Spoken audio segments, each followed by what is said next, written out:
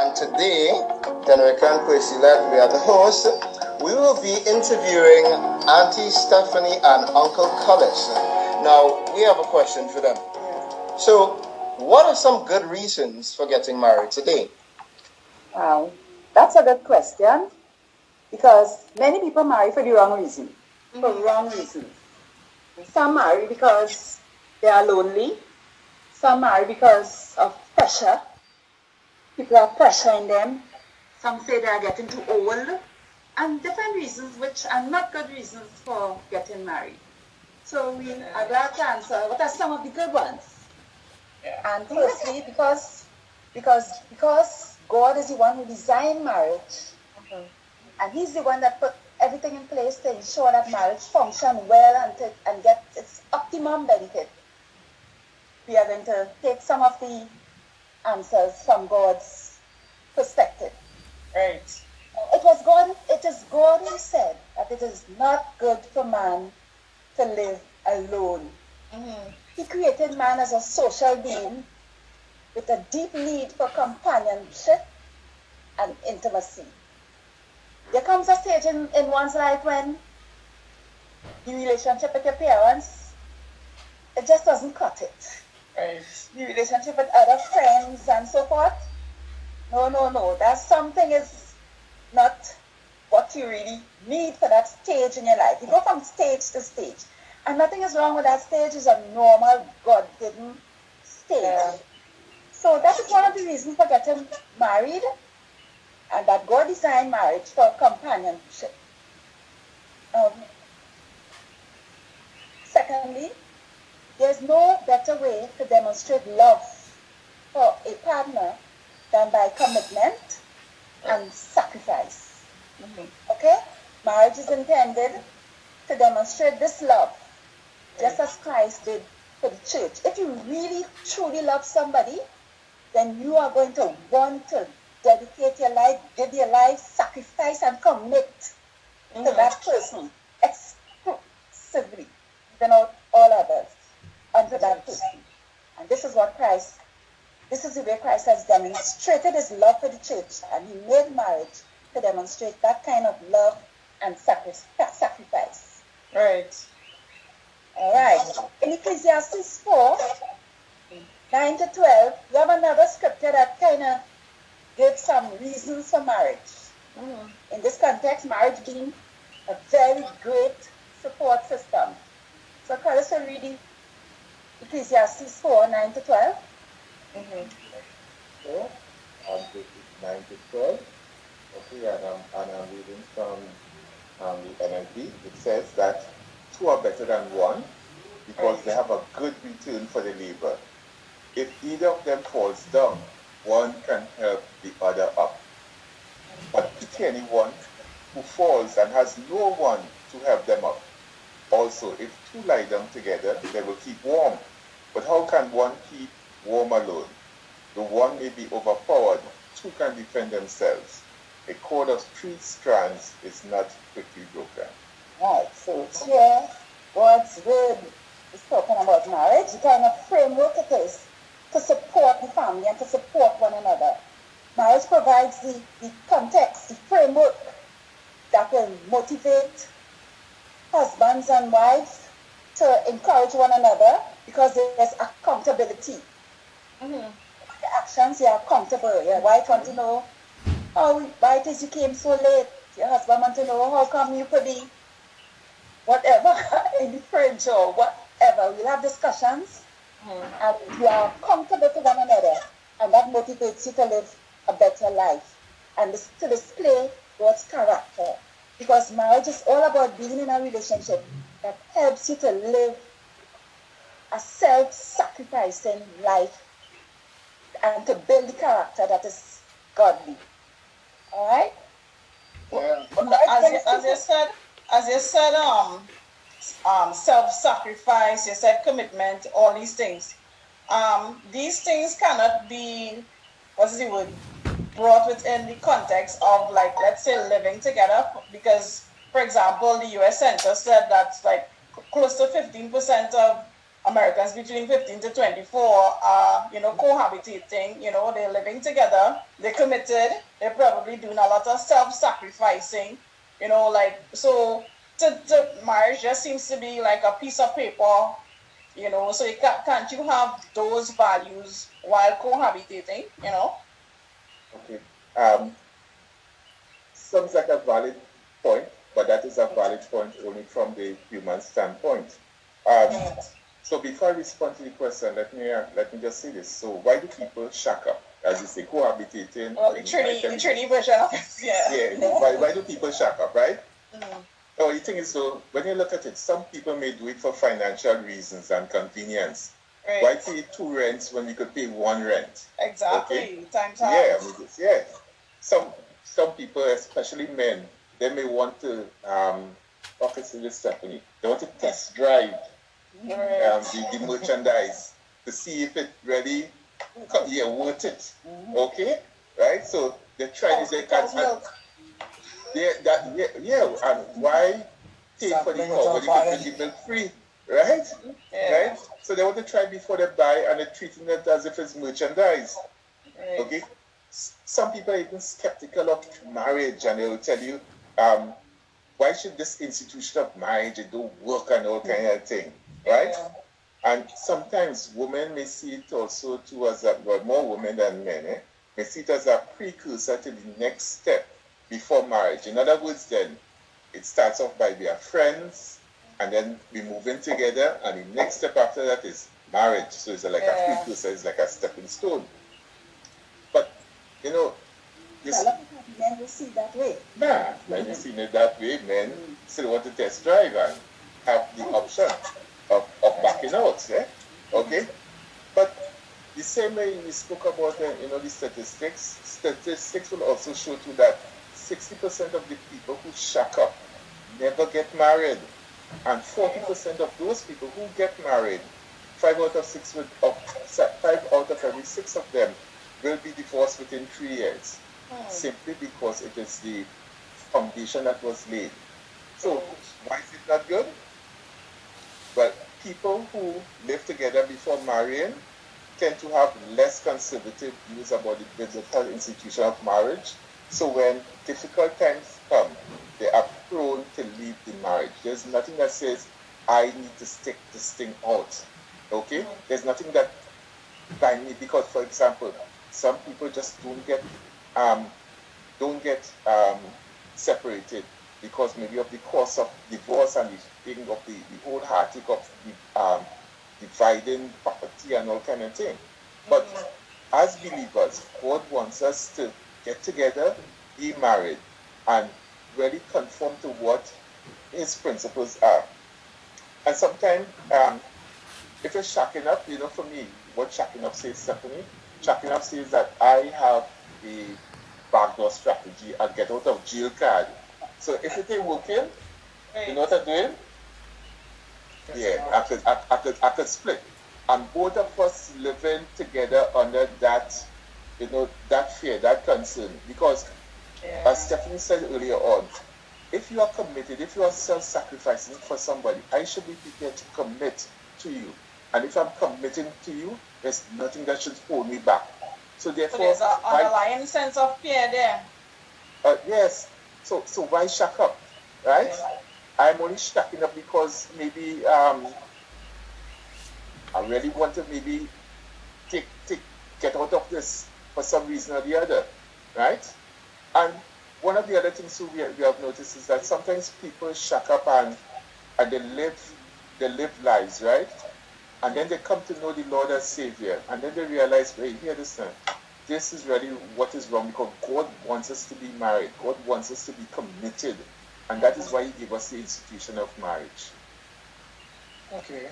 So as Stephanie was saying earlier on, this is why one of the good reasons for getting married is really to that institution of that method of saying to people, hey, look, I am committed to you. Right? Okay. So, and our next reason too that we could have is that maybe because why you want to get married again? You got good reason for getting married. I think it's to have children, Stephanie. What do you think? Yeah, that's fact. Yeah. Yeah. Okay. A good reason. Good reason to have children, right? Because it is really that framework. Because when children grow up within a family, right? The studies will show you that children who grow up with parents succeed better in school. They do they have a better foundation than those who grew up from broken families. Not to say that children who come from broken families do not have a success also, but the fact is that there's a greater propensity for children who grow up in families with both parents are there to have a better success at things that they do. Right? So, a covenant. You should have a covenant. Yeah, because when you suck up, you don't have a covenant. Right. A covenant says, I am not going anywhere. A covenant says, no matter how my spouse acts, I am committed to this till death do us part. It represents the covenant that Christ has made with the church. He died and covenanted itself to us. He said, I shall never leave you, neither forsake you. That covenant is eternal. It brings security, it brings stability when you marry, which we do not find those things in a shacken up relationship, cohabitating, as some people say. Okay.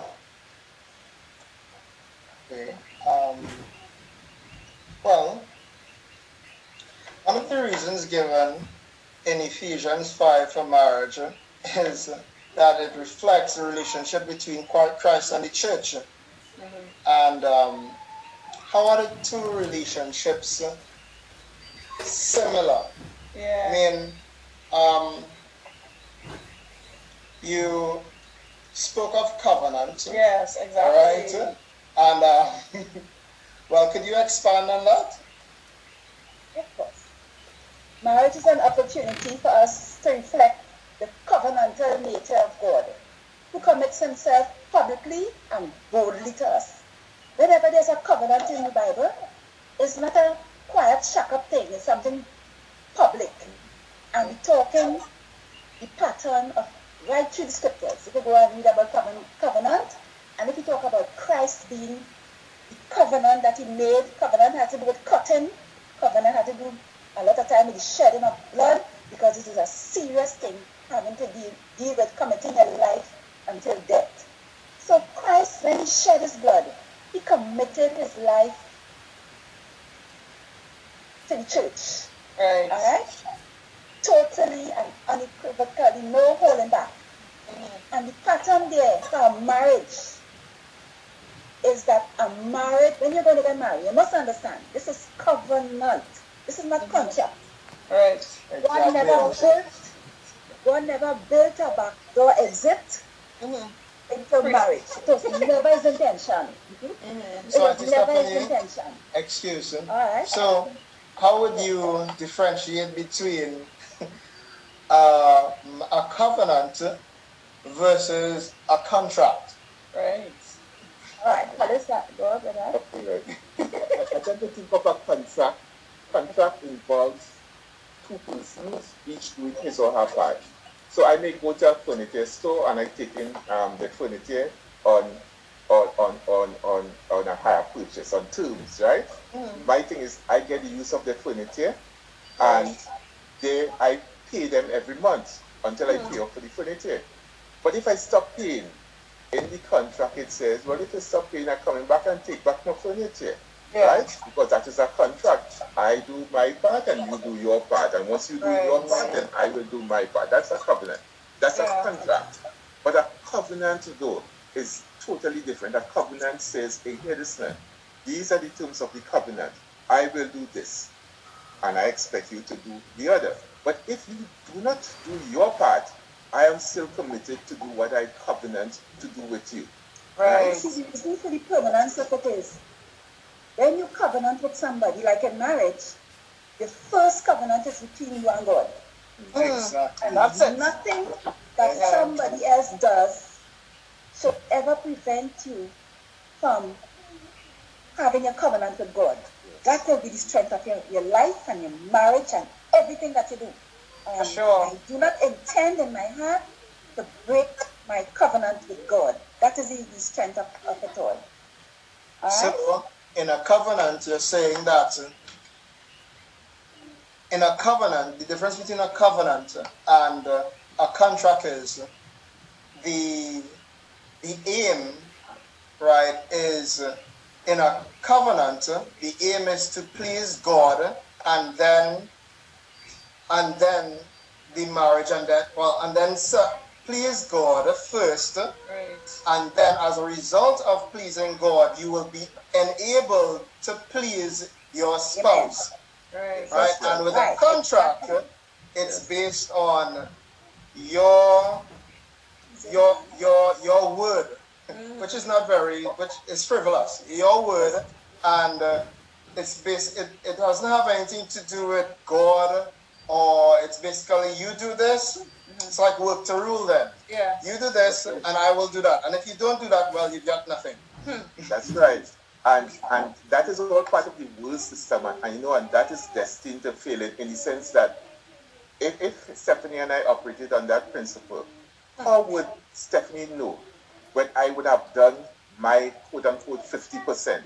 People say 50-50 in this relationship, because she will then have to figure out some way of doing a measuring stick, and today I meet the 50 and tomorrow I make 48, and if I make the 48, then how does she respond? It's not like that. When Jesus Christ came to covenant, even the scripture says, even while we were yet sinners, right? Christ died first, and that is the starting of it. And in our relationship as husband and wife, it is not this someone, okay, well, I treat Stephanie well today, so therefore she responds well tonight. No, it is no matter what each one of us does, our expectation from God is that I love this person on it is what you call it. It's like the agape type of love. Unconditional. Yes, I will love you in spite of what you do. And I think that when we started talking about covenant and relationship and marriage, right, as the relationship between Christ and the church, what the wife should always know is that no matter what you do, I will still love you, right? And that love is never an issue here, right? Because I will love you in spite of. So she burns my Manchester United jersey, I will still love you. Right. Well, I could one more question concerning that, right? What would you say to the young lady, right? Remember you said unconditional, right? Yeah. What would you say to the young lady who saw her mother having to live under strenuous relationship conditions, abuse, and she says to herself, I'm not taking that? When you say abuse, you mean like overworked? No, I'm not talking about like abuse that you like physical abuse. Like physical abuse. I mean like well, we understand that that's a different parameter, right? Yeah. But I'm talking about the things that my mother was going to take. Yeah. I'm not taking that. I'm not sitting down bare feet and pregnant home and all that kind of stuff. So what do you say to that? Okay. I say let's go back to what I call some basics. Right. And I always like Genesis. I always like Genesis chapter 2, which God says, it is not good that man should live alone. Mm-hmm. And when he said man in that context, it's also not good that woman should live alone.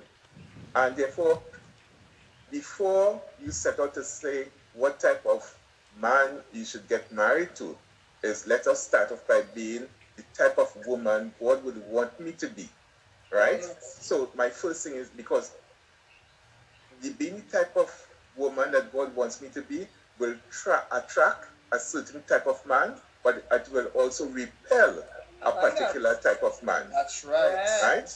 So what we're saying then is that as a woman, right, or as a man, again, my first connection is with God. And therefore, when you are getting to know somebody, let us see how does that person behave, how does that person react, not only in the physical, but also their relationship with God, right? So if I know the person is going to be cutting corners and doing schemy things, right? I'm saying, is that the person who I want to be my wife or my husband? Or is this the type of person I will want to be the father or mother of my children? And therefore, again, you come back and you test according to the scriptures. And one of the things I like about the scriptures is that in the book of Psalms, it says, how can a young man cleanse his way? By taking heed to the word of God, right? Or thy word is a lamp unto my feet and a light unto my path. So I read the scriptures and I read the book of Ruth, for example, right? And I think of Ruth and I think of Boaz. I think of how Boaz treated Ruth, right?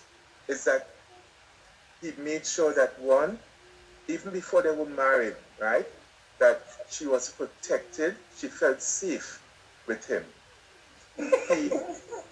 He provided for her. Even before they were married, he provided for her, right? And the next thing too is that, and I know I might get into trouble for this, Boaz pursued Ruth, right? Exactly. Pursued Ruth. It wasn't Ruth pursuing Boaz, okay? Right? And those are the things that we want to see, right? That a woman should be saying, you see me? Lord, I live my life for you. And if a man comes along, I will have this yardstick, which is God's yardstick, because this is what I want to see in the individual as we get to know each other. But one of the things that she should not be prepared to do is, as we were starting off early on, that says, no, I want to get married because I'm getting older, again, pressure from home, or any one of those things. I want to get married because God has designed my life and it is maybe that time. And there's nothing wrong in growing old and single if God has given you the gift. Yeah. Okay? There's nothing wrong with that. But each one of us has his or her part to walk once we are doing it in conformity with what God says, and God blesses the individual. Okay? The parallels in Ephesians chapter 5 between Christ and the church. Oh yeah, the question. Right, so that was nice, healthy, hang out with. God so loved the church that he sacrificed himself for the church. And the parallel there is, husband must love his wife, just like Christ loved the church and sacrificed for church. Because the husband, as being part of the church, he would have received love from God, from Christ. Yes. Okay? So he would have been nurtured and strengthened and encouraged in God's love and built up in God's love. And he is to have the love of Christ to be able to love his wife. And that kind of love that a man will give to a wife, it eliminates a lot of fears and problems of the, let's say, a woman who's thinking about all that happened with her parents, all some of that, it just will flow away. Because the love of the husband is so genuine and pure, and he so cares for you like Christ cares for the church. And that is the kind of love. It's like if fear is replaced with trust. That's it. Yeah. And sometimes you have insecurity because the person is not, but you feel secure in Christ. Yes. Good. He does everything well for you. And the husband is the head of his bride, just as Christ is the head of the church. And here we're talking about submission. Right. Just as Christ, just as the church submits to Christ in everything, the wife is told in Ephesians chapter 6 and 5 to submit to her husband in everything. I don't know if we will end with if you begin to talk about submission, but I will listen. I don't have a problem with it, but I know some people they don't understand it. A lot of people, and it is natural in women to have problem with submission. In fact, It is natural in mankind, Right. to have problems with submission. And because of all stories and sometimes men not living up to their calling and all of that, Right. it is natural that women are going to have some fears about the submission.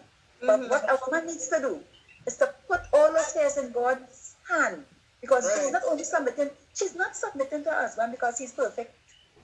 She's submitting to him because of he is her authority as a head, because of his position.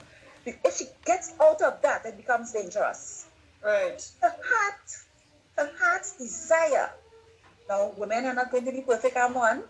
I'm not going to be 100% 100% submissive. Yeah. Working on it, okay? Work in progress. It's a work in progress. You see, when you think about it, marriage represents the submission we have to Christ. Right. Are you perfect in your submission to Christ? No. Is it an ongoing process from glory to glory? Yes. Good. And so it is. You must understand that a woman has to learn that submission step by step from glory to glory. And more as the husband demonstrates his love towards her, the submission becomes easier. But the woman must have the heart to want to submit, and God uses that. And as the years and time goes, she becomes better and better. The marriage becomes better and better, and submission becomes easier. I just wanted to add too that I remember in the last month, Piers was saying that, you know, that submission, that relationship is not a military type of submission, it's a biological. You know, so there's mutual benefit there too. You know. That's right. No, and one of the things we also need to add too is that when we talk about submission, we pull it out from Ephesians chapter 5, verse 22. But actually, we should go one verse before that, Ephesians 5:21, which says, "Submit to one another out of reverence for Christ." Yes, submit one to another. So yes, so God has given me a role that I need to play in the family, in marriage. But God has also said too that, hey, the same God who says wives submit also said to husbands, love your wife, which is a sort of a submission to it, and it really be done. So I cannot come and say, I'm the boss here, do what I say. Okay, because that is not demonstrating the love, that is not the way Christ is. Christ is like a perfect gentleman in Revelation chapter 3. It says he stands at the door and knocks, right? He doesn't push himself in. He doesn't violate anyone, right? He is there and he's begging and pleading. He's asking, he's talking, he's requesting. He's a perfect gentleman, and Christ is our example as men. Another parallel to this, Christ sanctifies or saves the church by the washing of the word. He sends the word to heal the church, to make the church holy, and clothe the church in white. In Revelation, the bride is clothed in white. So a husband is supposed to use the word regularly, to pray for his wife, read the word to her, speak to her. And most times when we have problems with marriages, and the couple comes in, and we ask about that portion, are you washing the wife with the word and reading the word for her? A lot of time. The head drops. Yeah. Because you want a good wife. Christ wants a good wife. So what does he do? He sacrifices, he teaches, he empowers. I want a good wife. So what do? I teach her from the word, show her from the word scripture, pray for her, and love her up into just in the same way Christ loves her. And when you come to me, when a man complaining a lot, not in every case about his wife, sometimes it speaks about himself. What are you really doing here, boy? Yeah. Are you putting in the work? Exactly. Sure. I'm running out. Okay. Yes. Well, we just wanted to end with like, is there a benefit to the wider society, in terms of being married and remaining married, You know, like how does it in any way positively affect, you know, society? I know you mentioned, you know, kids, it's good for them to grow up with that framework and other benefits. That's right. Okay, so a couple of things, right? I make the statement that marriage is really the bedrock of society. Show me a society with godly marriages, right?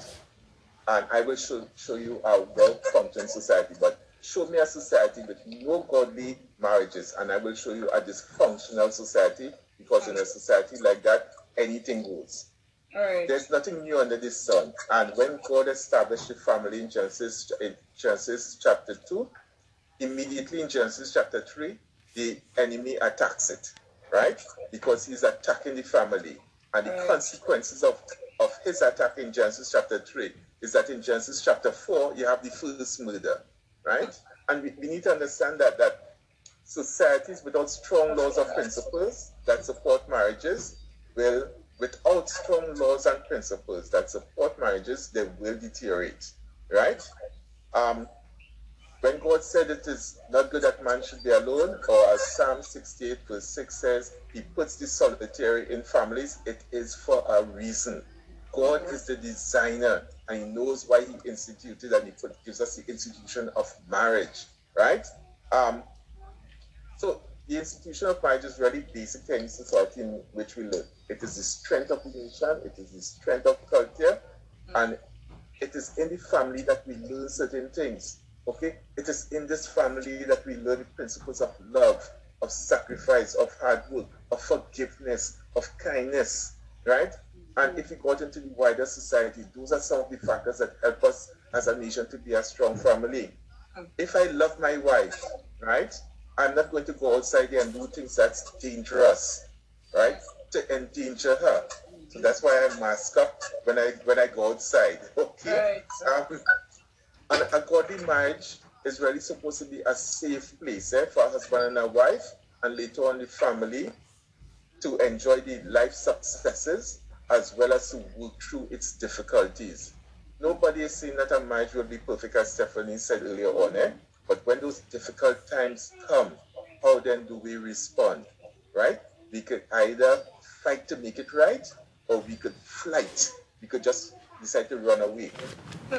Our marriage is not a winner takes all, okay? It is not one in which part, it is one in which part I always have to remember that my spouse is not my enemy, right? I'm thinking about this about the reason for getting married. It's no use Stephanie and I having a fight outside in the kitchen, and then when we step into the bedroom, I have this kind of smile on my face, you know? Right? It's not that, okay? We always have to remember that we work things out, and we work things out so that God gets the glory. God must be glorified by our marriage. Right. Okay? So if I am not, and if we are not glorifying God by how we live and how we are, therefore society will be all the worst fate. It will be negatively affected. Right. So when we have the scripture verse, if my people who are called by my name, okay, it really speaks towards the sanctity of marriage also, okay? Because giving up acknowledging your sin and putting it away is acknowledging that I need to do what God wants me to do. So again, the question that you asked, is there any good for society for people to get married? Yes, there's a good for society, but it's even better to have godly marriages that will bring honor and glory to God and provide the framework for children to grow up for the next generation. And the legacy continues. The legacy continues, that's right. Oh man, thanks so much for your time and your experience in this field. You know, I feel like if we have been gifted with a lot of knowledge going forward in our own marriage, I'm sure a lot of other couples would feel the same way. And even those who are thinking about getting married, you know, why they should get married. You know, so thanks so much. Thank you. God bless.